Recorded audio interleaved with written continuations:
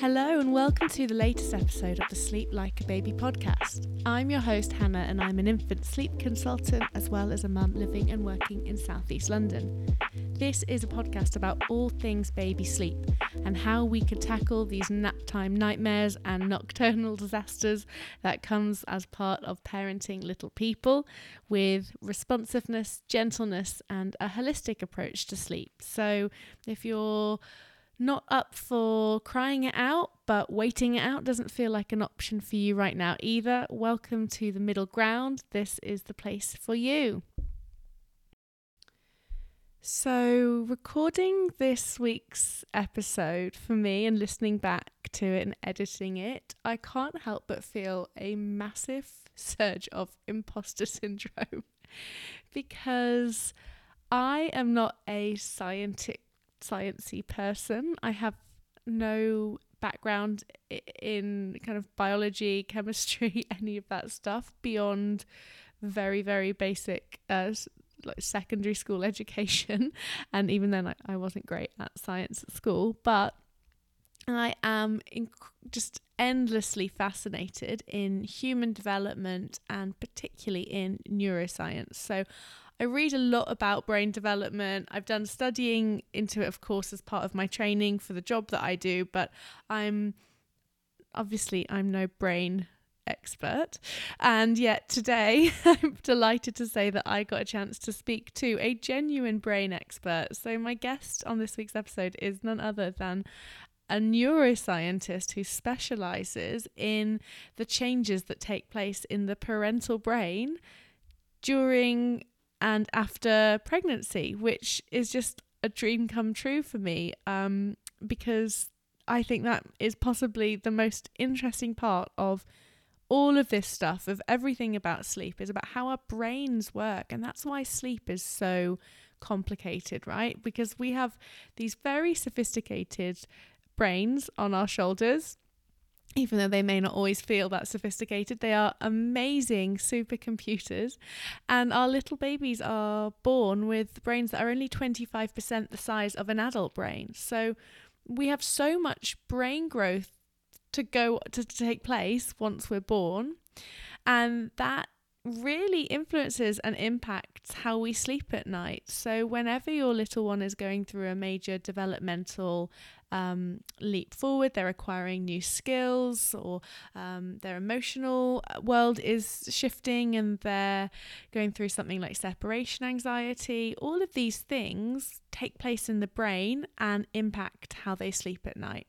Now, some babies just have a slightly sleepier temperament. They're just naturally inclined that way, and they'll kind of be less, shall we say, disrupted by these big brain development changes. But for most babies, sleep will sometimes hit the skids when development goes, becomes a thing for a week or two, and it kind of explodes out. So I am so fascinated in how and why this happens, but also I'm really fascinated in what happens in our parental brains as well. So I'm really thrilled to introduce Rocio Lopez Zunini, and I'm really sorry to Rocio for completely butchering the pronunciation of her name there. I'm really sorry. That was extremely British of me, and we'll practice it for hopefully another interview at some point.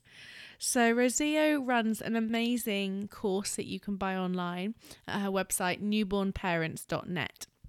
And essentially what Rocio is all about is parents understanding the changes that happen in their own brains and how that influences how they parent. She also has training in, obviously, as well as being a neuroscientist and an academic, Rocio also has training in infant sleep. So I was just so thrilled that she could give me an hour of her time. And if you're interested in her work and finding out more about her Instagram and her website are linked in the show notes. And you can also check out what she's all about via her free email series and ebook, which gives you a bit of an idea of what her course is all about if you're not ready to sign up straight away. Although I would really recommend it because this woman really knows her stuff. She's also a mum of 2, and I just absolutely love talking to her today.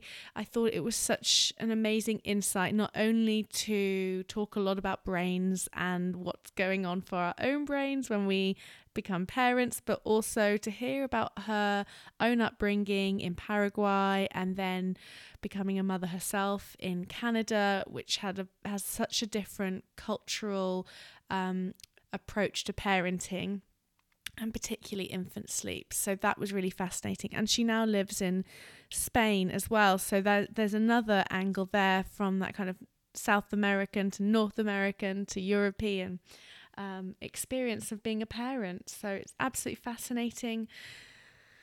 And thank you, Rocio, for explaining things that have happened in my own brain, helping me understand myself a bit better, which has been always super helpful as well. And just quickly before I play this week's interview, I just had a little bit of a housekeeping announcement, which is that I've been running some online webinars about infant sleep. So newborns, 4 to 7 month olds and 8 to 12 month olds, which you can now book online for, or if you miss them, they are available to purchase as a replay on my website. And again, that's all available in the show notes as well. And I just want to say thank you to everyone that's come along to the webinars so far. I've really enjoyed talking to everybody, and at the end of each one we do a live Q&A as well. So if you can sign on to one of my upcoming live sessions, then that's always really fun and a chance to talk things through with myself and other parents about what's normal and what's going on for sleep with your little one. Okay, without any further ado, here is my interview with Rocio.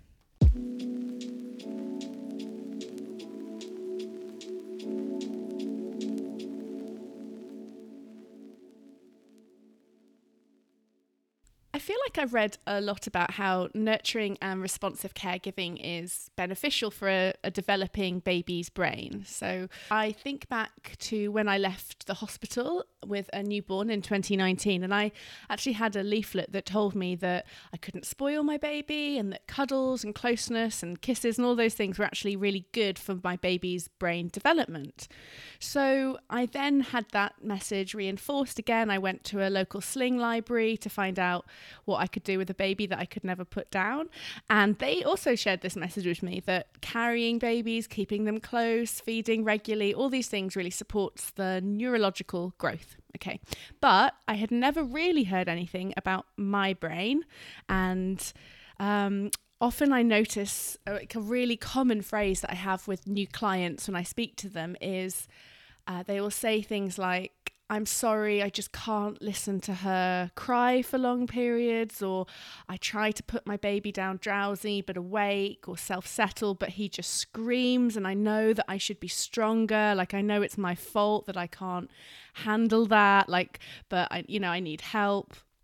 And often I also see that this can lead to kind of conflict in people's lives. So the new mum or the new dad might be told by a grandparent or a neighbour or a friend that they just need to cry it out, that they need to stop being so soft or weak, or let the baby get the air into their lungs, etc. But I feel like this message of, well, why does that feel so hard for a parent to do? Why is that not? Why do our instincts say otherwise? It's just not really very well known. So regular listeners to this podcast as well will know that the cry it out approach is definitely not the only way or a way that I advocate for in order to get better sleep for a baby. But it's still something that I think pretty much all new parents hear at some point, is that they need to toughen up a little bit and deal with their baby's crying, even if they want to respond. And so that's why I'm just thrilled to talk to you today, Rocio, because you are a neuroscientist and a mother, and you run an amazing online course all about the changes that happen in the parental brain and how that influences caregiving. So thank you so much for coming on today. Oh, thank you so much for inviting me, Hannah. I have so much to talk to you about. And I love that, as you say on your website, this is such an important message. I just don't think that enough people know. It's certainly something I didn't know when I had a baby, was that when you become a parent, your brain undergoes the biggest change of its adult life. And like, just for me, learning that was such a game changer. But what do you mean when you say that? Yeah, I didn't even know this like not long ago because yes, I'm a neuroscientist, but um, I didn't start learning about the parental brain until more recently in the past year, probably. And I knew there were changes, but I didn't know they were so massive. Like it really is, according to Dr. Ruth Feldman, who is a pioneer in this type of research. According to her, this is the biggest neuroplastic change that you get in your adult life. So because there are so many changes in all of, there is a big interconnected brain network that is responsible for like so many things, like for example, protecting our babies, regulating ourselves, trying to read our baby's cues, all of that. So it's just massive, the change that we go through. Yeah, I feel like a lot of people talk about baby brain or things like that. I mean, that was kind of what I knew, but I always felt like that was like a silly thing, that was like a bad thing as well, that you just had to wait for your baby brain to leave you and then you could have a normal brain again. But I don't think that's true, is it? No, no, it's not true. In fact, there is research from this year, even it's super new, that has shown these changes stay for with us for life. Wow. They research the brains of older people that are parents, and the brain changes were still there. They compared to non-parents, and they look some of the changes that they found in other samples of postpartum women, let's say. They were very similar still. So yeah, your brain changes and is for life and is an improved brain. That's amazing, because you know, so many. I don't know if you felt this way when you became a mother, but so many of us feel like we really are very different. Like we feel like we've changed as people. Our priorities change. You know, all of so much. It almost feels like your personality changes sometimes, and that can Oh be yeah. very hard as well, can't it? Because you can miss your old self, and it's kind of scary. But it's so good to know that that's like a biological, scientific thing as well. Yeah, it's actually happened at the physical level, at the biological level, which is amazing. It's not just something you're imagining. So yeah, this is why I think this information is so important that we know. It's like you say, we hear all about babies' brains, but we need to know about our brains as Yeah. well. Yeah. So when you say that our brain is malleable or plastic, what do you mean? For someone that has no knowledge of neuroscience, what Yeah. is that? So it means that the brain reorganizes itself as a result of experience. And in the past, it has been thought that the brain didn't change much. But in the last 20 years or so, there's been a lot of discoveries and the paradigm has changed. Now we know that neuroplasticity exists not only in babies or children, but also in adults. And and now like one type of neuroplasticity is brought about by parenthood, and not only by the hormones and all of that, but also by the experience of taking care of our babies. Yeah, that's fascinating. Fascinating. And when did those changes start to happen for a person then? So research has shown that in women starts to happen in the third trimester of pregnancy already. Right. Yeah, Wow. and the biggest changes happen from starting from there up until 1 year until postpartum. Wow. That's so like Yeah. the whole first year of your baby's life, your brain is still changing and Yes, adapting, and wow. adapt to your baby, and in fathers too. Yeah. But the evidence that we have, the most recent, again, this is also new, like Yeah. year has been published also this study with fathers, and the earliest changes have been found in their brains also in the early postpartum. As soon as the baby is born, the father's brain also starts changing. Wow. And I've also read that these changes are the same, obviously, for fathers, but also like same-sex couples or like other like non-birth giving parents, so adoptive parents, surrogate parents, you know. Yeah. This is also fascinating. They did a study with same-sex couples, males, and they compared to normal to heterogeneous couples, and they found that the primary caregiver, who was a male, had enormous brain changes, and they actually resemble the brain changes in the mothers. That's amazing. And yet people will tell you that men can't be nurturing like mothers, or, you know, I think that's really, really fascinating and such new information. Yeah, this is also very new. I think it was published in like 2018. Wow. And I was blown away by it. I was like, wow. Yeah. Because yes, I was expecting like that the brains were gonna change, but they actually some of the connections were similar to the mothers and not the fathers. Wow. Because the brains of the mothers and fathers wire differently. They change differently. Mm-hmm. And what they found is that when the person is a primary caregiver, and in this case was a male, some of the connections were very similar to the mothers. Wow. That's amazing. And am I right in saying then the more attuned you are to your baby, the more hands-on, nurturing, responsive, just involved generally day to day you are with an infant, the more your brain changes then?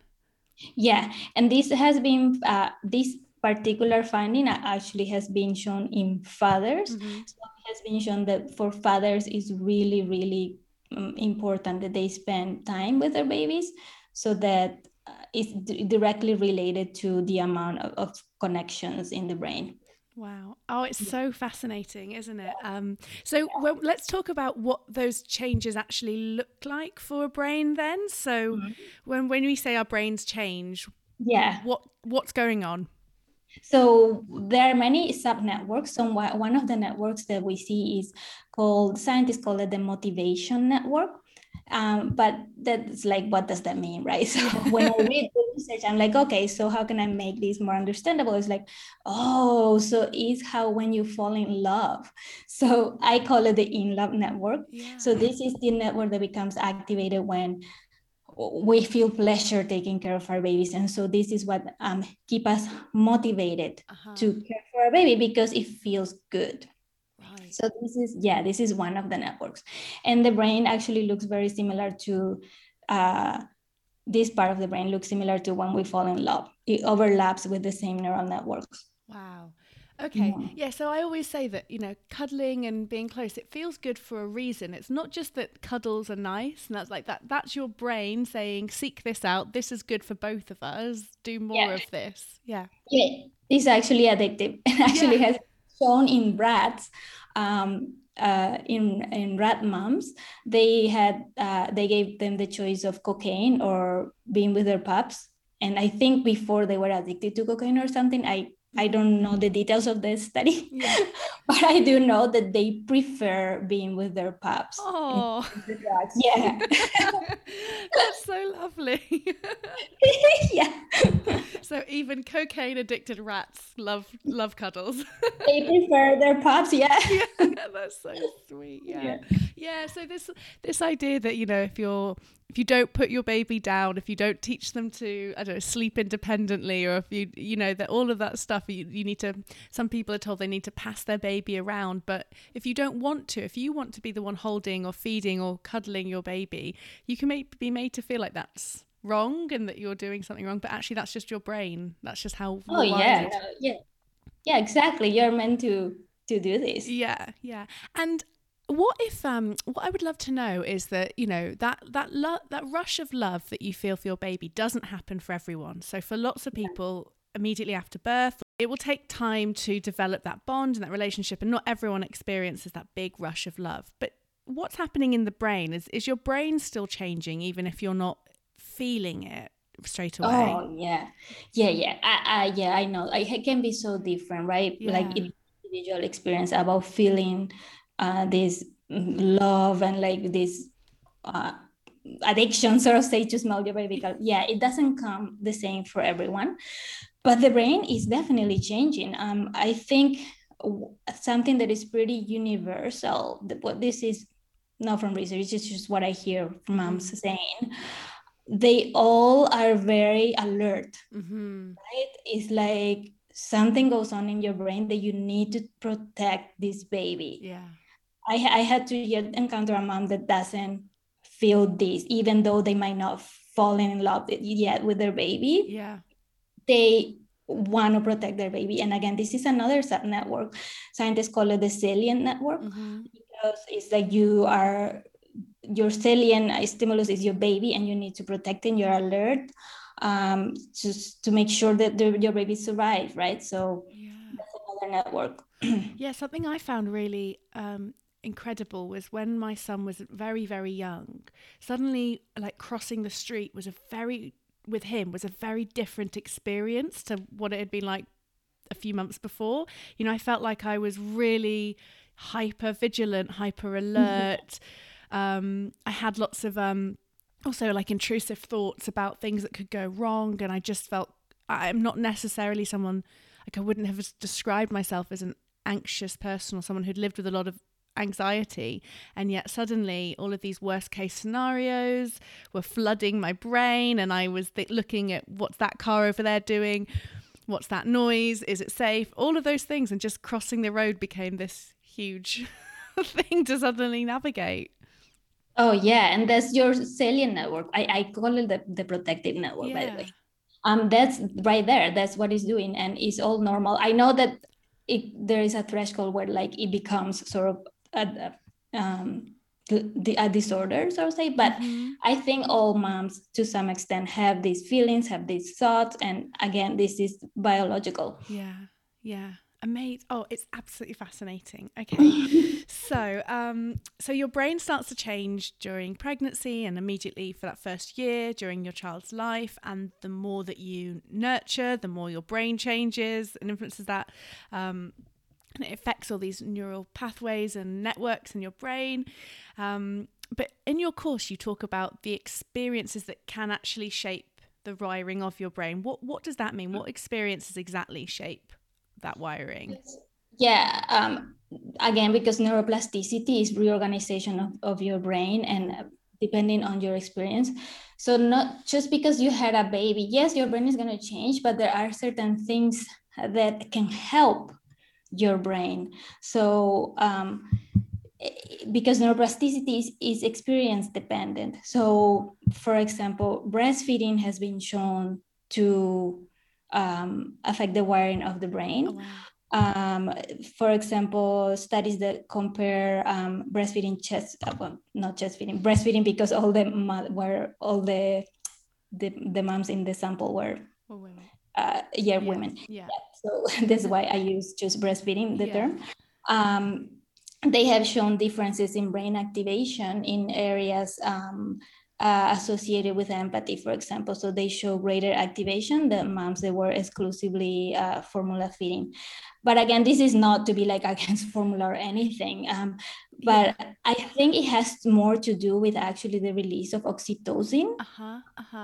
Because when you breastfeed, you release oxytocin, and this is what makes you want to be with your baby and activates your motivation network. So I don't want people to feel like, oh my God, I'm formula feeding. I'm like, no, I actually think it's oxytocin, and you can activate your oxytocin system while formula feeding as well. Yes. So I think that I've read some really interesting research and people writing about formula feeding in the sense of that it's really important for the primary caregiver to be the one who does the majority of feeds, it's fine. Obviously, it's great if you can share feeds with another caregiver. That's brilliant, and it gives you a break, and that's a really lovely bonding experience for them. But I think a lot of mums who are bottle feeding feel a pressure for everyone else to feed the baby.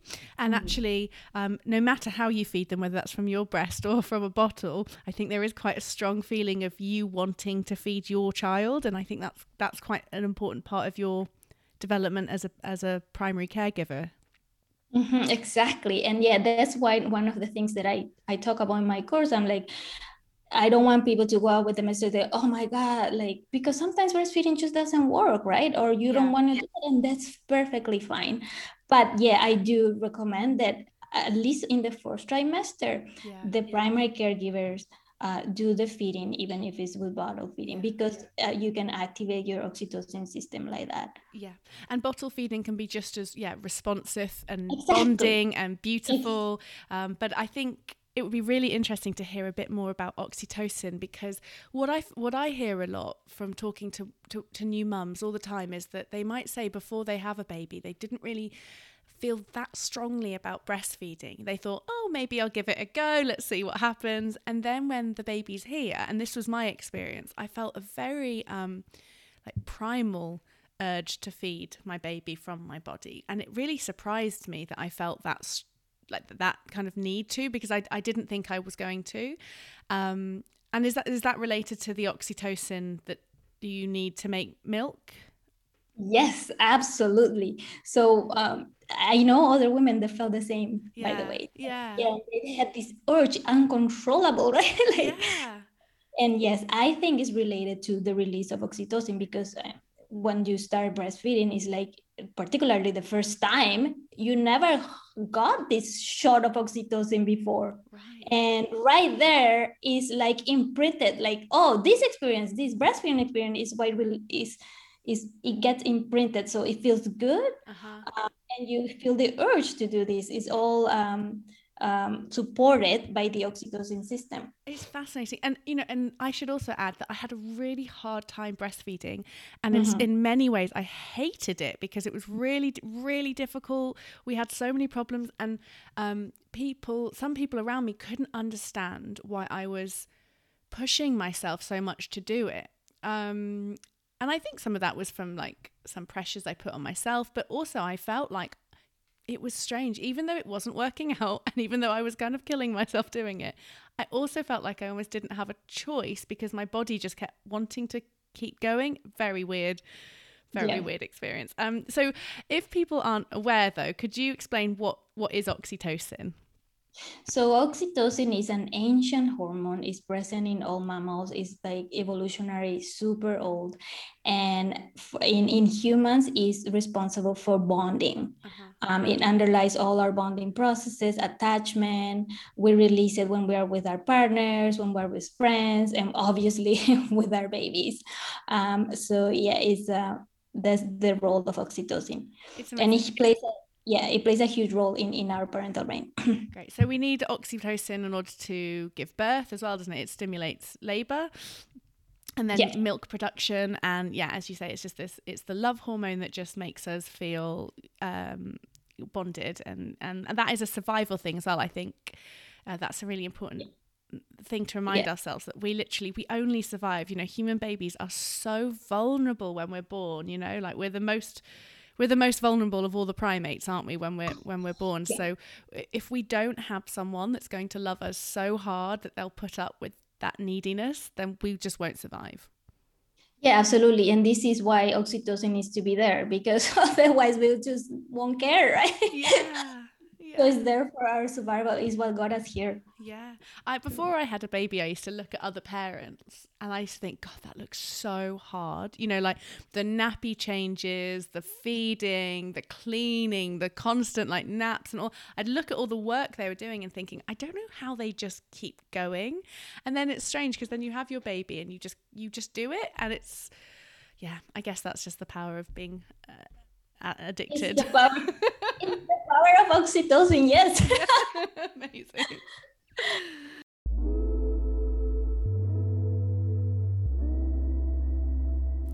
The Sleep Like a Baby podcast is supported by The Octopus Club, the online marketplace where you can buy, sell and give away baby and kid stuff without any hassle.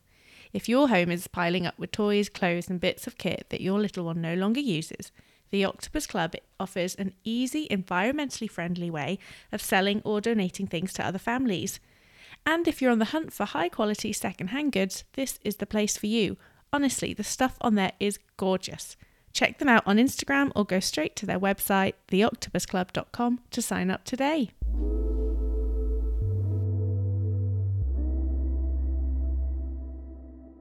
And I noticed on your course that you talked about how your parental brain is capable of parenting in challenging conditions. What does that mean? So again, this is another subnetwork that we have in our brain. Is the emotion regulation network. Yeah. So this is the network that becomes active when we encounter a challenging situation in our parenting journey. So basically, what we do is we regulate ourselves first. And then like that, we provide appropriate sensitive behavior to our infants, irrespective of their behavior. We are meant to do this. And it can be very hard at the beginning. Yeah. And we're going to screw up for sure. Like we're talking about neuroplasticity. So this changes and it becomes better with practice. Right. Okay. Yeah. So, and by challenging conditions, well, one challenging condition obviously is infant sleep. 100% of parents are going to agree with this, I think. Yes. Oh my God. So I'm a big advocate for really being mindful that we have this network in our brain and that we should try to use it as much as possible during situations at nighttime, for example. Or like, well, in the toddlerhood years, you're going to use it all day, every day. Yes, you are. So let's talk about sleep then. So because you've got a background in infant sleep as well, haven't you? I was trained by Greer Kirschenbaum from Neuroscience. I took her infant sleep educator course, which is amazing, by the way. Yes. And that's where I learned a lot about infant sleep. Yeah. And so Greer is a neuroscientist. You're a neuroscientist. So I would love to ask you about sleep deprivation and the parental brain, because a lot of people who are really into sleep training and promote that will talk about how a parent can't possibly be a good parent if they're not sleeping at night. Which really annoys me, because obviously everybody wants like 8 hours unbroken sleep every night, but that's not going to happen because you've got a baby. But what are your thoughts on that? About sleep deprivation in parents? So it's I understand that argument that that's one of the reasons why we need to sleep train, but if we didn't have the sleep training culture that we have, many of the problems wouldn't exist. It's not only about sleep deprivation, it's about anxiety provoking stuff that you hear, advice that you get. And so when you are in this anxious state, you're not even going to sleep well. Like, I mean, you know what I mean? Yes. So I run like infant sleep, like webinars. And one of the things I talk about at the start is, if you look at the situation that's going on in the family, you've got these two main ingredients. You've got this really tiny, super vulnerable baby and a parent whose brain is hardwired to respond to those vulnerable needs. And that's like the core, and that's what's going on. And then if you take a step back around you, there's just all of this noise about independence and separation and parenting experts and medical professionals who so supposedly know best, and this culture that babies need to be independent, and that just engulfs that family's life, doesn't it? And those two things can't exist at the same time. You can't be a responsive parent and enforce separation before you're ready. Exactly. So I think a lot of what's going on is also anxiety. It's not only sleep deprivation. I have been there. I am sleep deprived even today. Yeah. By the way, last night I was up for like 2 hours. Anyways, it's not. He sleeps quite a lot, but last night wasn't a good night. Yeah. Anyway, so it's not only about sleep deprivation. So I think there's no scientific evidence for what I'm going to say. This is my opinion. Yeah. I do think that we do adapt to sleeping less hours. and to fragment the sleep. Mm-hmm. But if you think that this is wrong, that your baby is, you just created a bad habit, that your baby not getting quality sleep and you are getting interrupted by your baby all the time, and then there is the separation, maybe your baby is in another room, you have to get up, this is all compounded, it becomes a huge problem, more than just sleep deprivation. So that's what I think about, like, it's not just about sleep deprivation, you know what I mean? Yeah. And how does that outside noise and those pressures, how does that influence your parental brain then? Is it? Well, we don't have direct evidence, but I think that it's just not supportive of the parental brain wiring. If you're going to hear these messages that will go completely against what your brain tells you to do. I still had to find parents who tell me they enjoy sleep training. Do you know anyone? No one likes it. Everybody hates it. Even if you really believe that that's your only option and you're okay with it. Everyone I've spoken to said it was just one of the worst experiences of their life, like genuinely traumatic. Yeah, exactly. So we're not meant to do this. Yeah. And I'm not saying we shouldn't do anything to make our lives better and to sleep better and to maximize our sleep. But we need to find ways that actually support what we're meant to do as parents. Yeah, definitely. I agree so much. I think we talk a lot about co-regulation, don't we? And I feel like sometimes it's a bit of a buzzword if you read a lot about like gentle parenting and gentle sleep and things. But could you explain what co-regulation actually means then and why it's so important? Yeah, so our infants are, as you said, they're born very, very immature. So they cannot regulate themselves, not even forget about emotions, like even physically. Yeah, like heart rate, breathing, body temperature. Yeah. So we are the we with the adults regulate them with our bodies. And so this is co-regulation, right? We are lending them our bodies and our brains so they can maintain homeostasis. Yeah.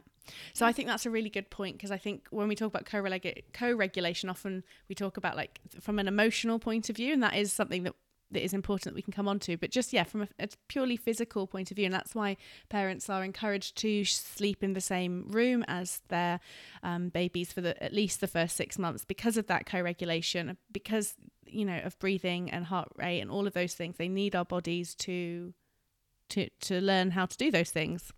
Oh yeah, absolutely. When they're born, they're not meant to sleep alone at all. Yeah, it's like, they need us to regulate them. Yeah, and of course, frequent waking is protective and it's a survival mechanism. And I really wish that was a message that was more well known out there, because it doesn't make waking in the night any easier. As you say, we've both been there. I also am slightly sleep deprived today because my son is cutting a new molar, and oh my God, last night was.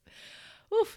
Anyway, but so I do get it. It doesn't make it easier to say, and when he was a newborn, it didn't, but it did actually help me when I knew that this was protective for him and important, and that he needed me to co-regulate these systems with him by picking him up, cuddling him, feeding him, sleeping close to him, all of those things, to know that that was my job and that was actually like essential, not even a preference, like that's literally keeping him alive.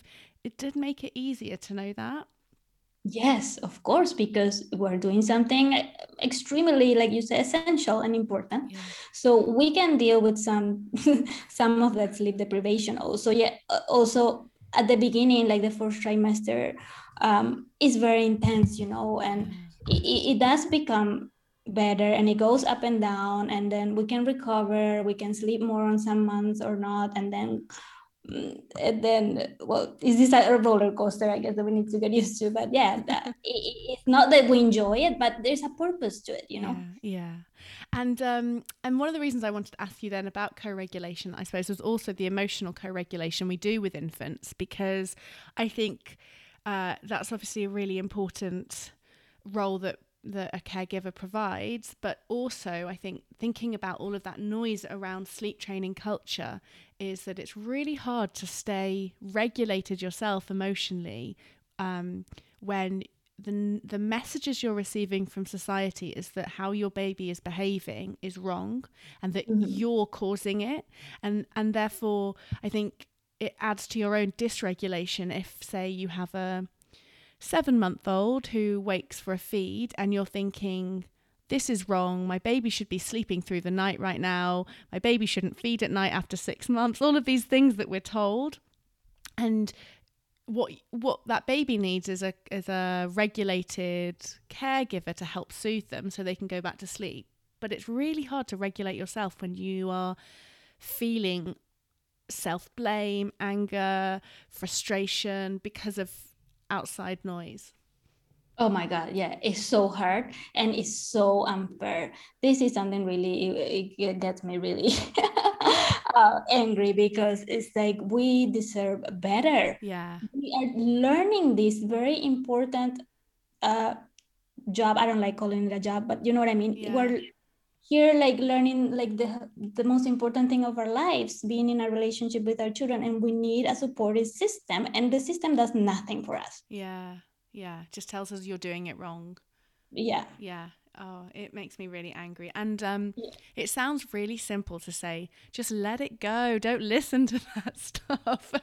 But actually, if you can just shut that noise out and accept that you're not making a rod for your own back, that your instinct to go to your baby is right, when you actually really believe that your instincts are right, you do somehow feel so much better about fragmented sleep. It's weird. Exactly.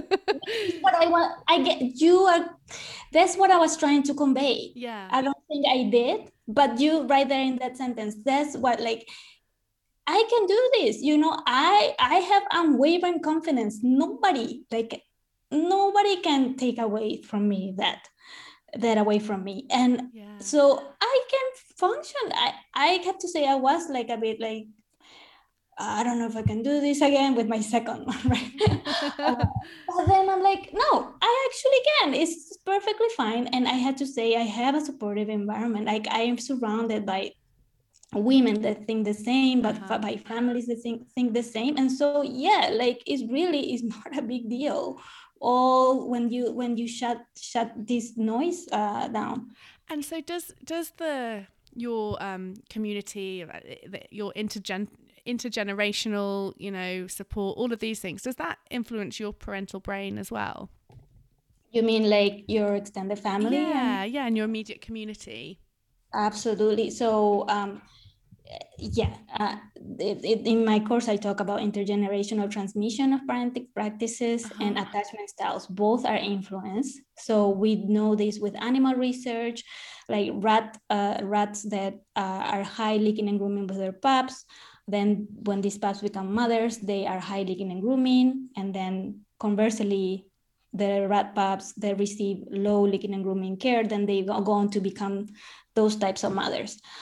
And in humans has been shown as well too that parenting practices are passed down. Wow. And yeah, and also attachment styles.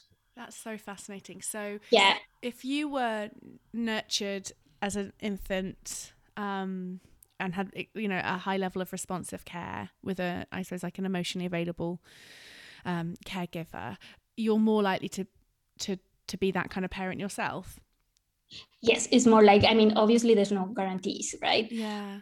But it's all about probabilities and like likelihood, right? So yes, research has shown this, that you are more likely to be the type of parent. And what if you haven't had that? What if you found out that because often when we become parents for the first time, we talk to, if we have our parents are around, we might talk to them about how they raised us and find out things that can be kind of surprising, conversations that you've never thought to have before. Suddenly you'll ask your mum or dad, like, did you do this? What's this? And sometimes you can find out things that you might not be like happy to hear. Yeah, and this is a very good question, by the way. And I go over into in my course that this is so important that we understand our childhoods, that we examine our childhoods with curiosity. Because research has shown that when this is in the attachment research, has shown, for example, that adults that have less than ideal childhoods, and therefore they didn't grow up securely attached. They actually, some of them were found to have securely attached children themselves. And so scientists were like, oh, what's happening here? What? And so what they found is that they actually made sense of their childhoods. And so the scientists classify these people as people that have earned their security. So people that can tell their stories in a coherent way, they understand why it happened the way it happened, then they can consciously parent in a different way and then break the cycle. That's amazing. I mean, does this come back then to just how neuroplastic, the plasticity of our brains, that if we can put things into order and, as you say, like find the narratives and tell our stories and exactly. That we can reorder things and then make positive changes. Exactly. Yeah, because and we're resilient as well. So we can definitely break cycles. Oh, that's really good to hear. Phew. I know, because not like most of us have something. Nobody has a perfect childhood. Yeah. And so I'm like, oh my God. But then when you find out this type of research, okay, I can do this. Yeah. And I think maybe I don't know, I would love to know your thoughts on sleep training then, and the impact on the brain, on both the baby and the parent's brain. Because I suppose there isn't any hard evidence that it causes long-term damage. But what's your take on that? Yeah, so again, there's no research. And if you read Tracy Castle's, so she's the one that does the best, to me, review on infant sleep training research, and she's always very straightforward about it. And she says there's no long-term evidence, no. So yeah, research-wise, I cannot tell you much, but based on what we know, I can make some hypotheses, right?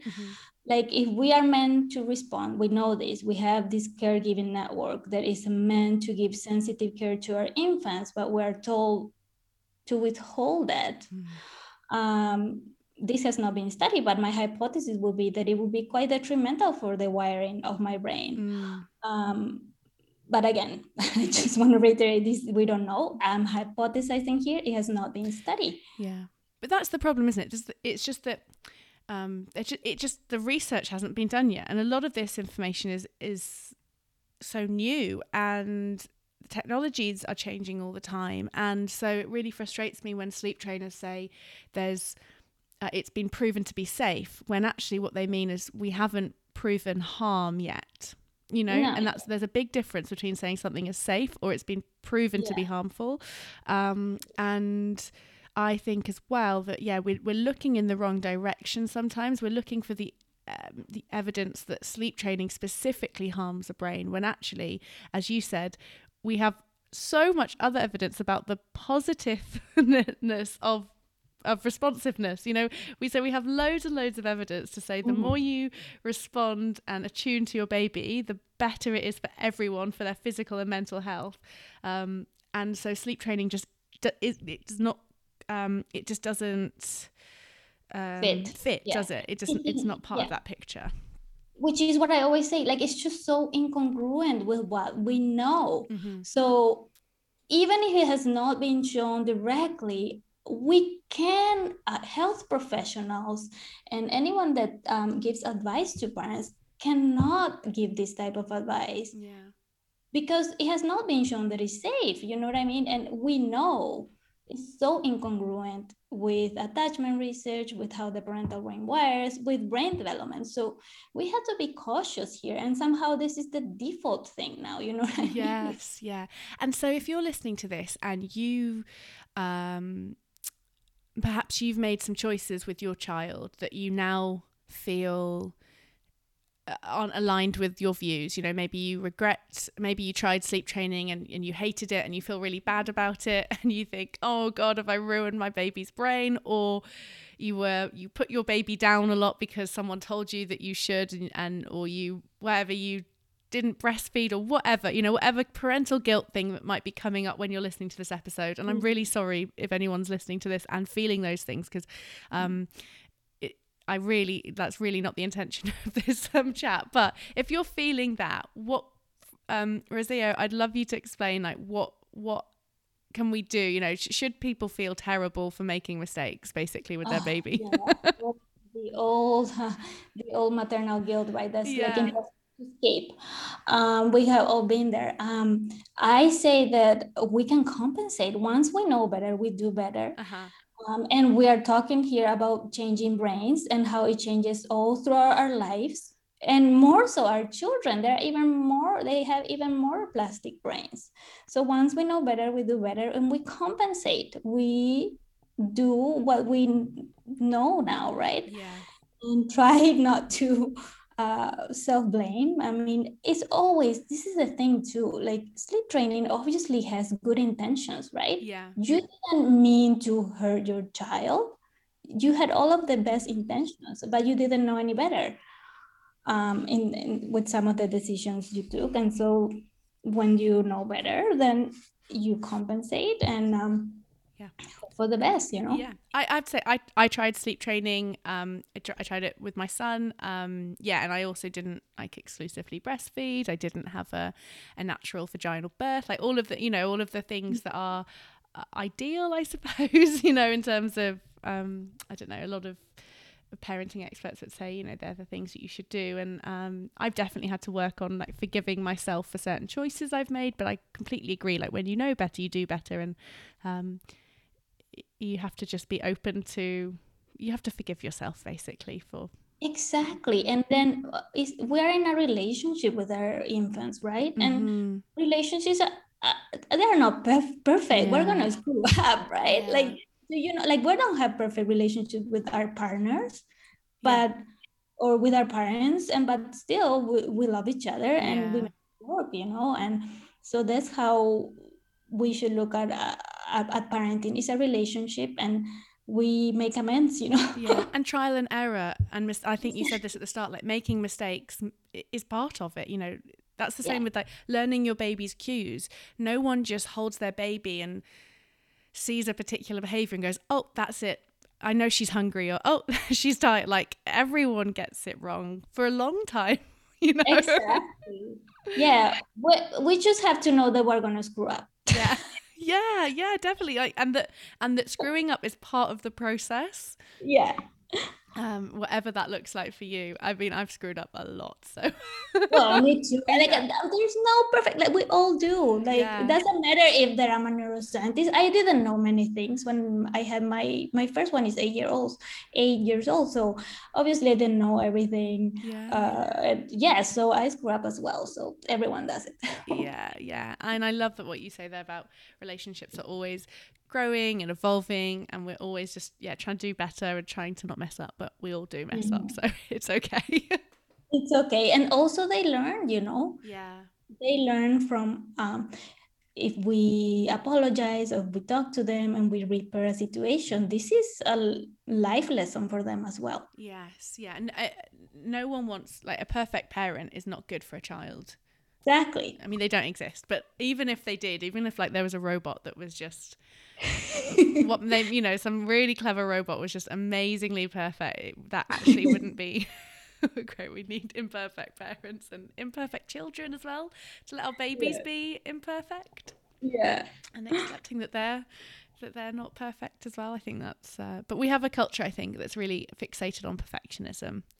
Oh yeah, totally. So, and I'm fixing stuff. And selling stuff and fixing it, and everything's a business opportunity, isn't it? Can I ask you about where you grew up then, and what your experiences of infancy and childhood were? I grew up in South America, in the heart of South America, in Paraguay. And South American culture is quite different from North American culture in many ways. I grew up in my grandparents' house. And my parents had me quite young, so they were in university. Oh, wow. So they went to study during the day, and I spent all my day with my grandparents, with my grandma, and I had a lot of allo parents because my grandma also had a 12-year-old, my aunt. Oh, wow. Yeah, so that was my early years. I lived with them until I was 7. Yeah. Um, So, and an allo parent is a caregiver who's not your like a birth giving parent, right? Like, or like an extended family member. exactly. Yeah. So to me, this was just so natural. So when I had my children, I was like, I want someone else. Like, I don't want a nuclear family. Yeah, yeah. I just had this in me that I somehow knew that I didn't have to do it all myself. I didn't want to do it all myself. Yeah. I mean, we can't. That's the problem. We can't do it all ourselves. Like, even if people look like they're doing it all themselves in their nuclear families, they're probably really, really struggling with that. You know, sometimes things can look just so perfect from the outside. Absolutely. Again, this I talk in my course because this is another principle. I have several principles that we go through, and one of them is alloparental care. We didn't evolve as species to raise our babies in a nuclear family. Yeah. And this is, I think, one of the factors probably of why we see postpartum depression. I'm not saying it's the only factor, but I think it's a contributing factor. Like postnatal mental illness and depression and anxiety is something I suppose we haven't really had a lot of time to go into, but I do think I completely agree. I think that is we are parenting in the West in quite unnatural circumstances a lot of the time, and I do think that like if you feel that you can't do it all for your, you know, if you're listening to this and you're a mum or a dad who's pretty much like isolated from that extended family network or whatever, and you feel like you can't do it all, that's because you probably can't. You know, I live 200 miles away from my nearest relative, so I get it. I can't do it all. I just can't. You have to accept that, I think. And then build your community around you so that because then I think you feel like less of a failure, because if you're always thinking I've got to do this on my own, yeah, you're just setting yourself up to fail.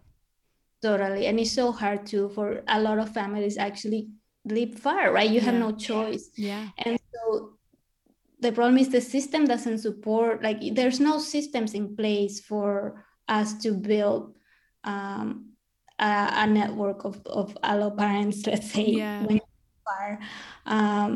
It's just so hard. Yeah, definitely. Yeah. And also, you know, our parents' generation are working longer as well. So I look at my mum, she had her first child when she was in her early 20s, and her mum at that point was not that far away from retiring, you know. So she had a grandmother, you know, the grandmother was around, you know, or like my dad's mum didn't work, so she was just available, and she was relatively young, you know, in her early 50s, and was there, you know, whereas now like my parents are both working and they're both in their mid 60s, so they both work full time. So even if they live down the road, their ability to support us as a family are limited because of jobs. So yeah, as you say, the systems aren't there. Again, talking about systems, this is another thing. Like, it's just not supportive. The system that we live in is not supportive for families. It supports it supports money, right? That's the priority. Yeah. So unfortunately, that's the reality. Yeah, it supports individualism and people going out and making money, and yeah, and I'm not saying that like you shouldn't do this or go work and make money. I'm not saying that, but I think there should be a more balance, you know. Yeah. So do you have any tips for how we can create that kind of community around us? Or I guess it's hard, but you have to be proactive and go look for your your tribe. Is that Yeah. the word? Yeah. Yeah. Um, And talk about that's how why, hard it is, and say, I need help, or does yeah, anyone else find this hard? And you will find that everyone does. yeah, exactly. So everyone is struggling. Nobody's sane. Yeah. That, but yeah, like for example, I moved to Spain in 2016. I was in Canada before. I lived there for 11 years. My husband is Canadian. I had my first child in Canada, and we came here for my research. Um, and and we didn't know anyone. Oh my God. Yeah. And but I have friends for life now. I had like a little group of friends, Mm. about 5 families who are like, oh my God, we get along, we have the same values, principles. And the way I found them was through a school. So I was looking for a school that was um, uh, I don't like this word, but I was looking for an alternative school. Yes, yeah. And I found a really small school where parents needed to do some work to maintain the school for the administration stuff. And we got really close like that. And now these are my friends. Oh. And that's how I found it. I guess you had to look for them in places. And so I'm interested because I found making friends as a parent initially very hard, but actually as I've as the time's gone on, like really easy now. Like, and I wonder if my brain has become more social or more like friendly or community seeking because I'm a Ah, parent. this is such an interesting comment you're making. It reminds me of a research that has been done, and they look at the social brain in women. I think Yeah. they had babies, they had like newborns or something, and they saw that women actually were better at detecting happy faces or something. Like their social reading was better. Wow. Yeah. Yeah. Yeah, and I don't know if it's just given me like a confidence or something, but now I'll just walk up to anyone else with a kid and chat to them. And yeah, and I don't know, and I feel like I've become better at building new relationships. So I don't, yeah, but that's really interesting that research exists. Yeah, it does. I forget the details, but it was so interesting. Yeah. Oh, well done for you for moving across an ocean with two kids at the time, or No, yeah. I had my second one here in Oh Spain. wow! And Yeah. sorry, I know we're running out of time as well. And I could just ask you so many questions, but I would love just quickly to ask you about. So obviously you've talked about growing up in Paraguay and that alloparental, extended family network that you experienced in infancy and childhood, and then you were in Canada, so in North America, which was Mm. very different, I assume, to parenting. Mm-hmm. And then Spain again. So like three very different Yeah. cultures. Yeah. So in Canada, so here's the thing. I was so lucky though in Canada because my husband took 3 months off Mm-hmm. when we had our first. And so I wasn't alone with my baby. And then when my husband went to work, my mom came to visit. And also all of my husband's family live there in the same city, so I didn't have that experience myself, but I did have some friends who just had a baby like around the same time, and all of them were crying or were like really sad, and I just couldn't understand because that wasn't my experience. Yeah. And I was a new mom, so I was like, I don't know what's happening. I thought that what I went through was normal, Yeah. but actually no, it's more normal the other Yeah. in our culture, in this like North America. So then with the years I starting to put the pieces together. I'm like, okay, so they were missing, Yeah. they were alone with the babies like the majority of the day. Yeah. In Spain is very similar to North America too. Okay. um, yeah, moms are pretty alone too in postpartum, and the leave too is quite it's not appropriate, like it's 4 months or something, which Mm-hmm. I like Mm-hmm. no. Yeah. Yeah. So, Yeah. yeah. Yeah.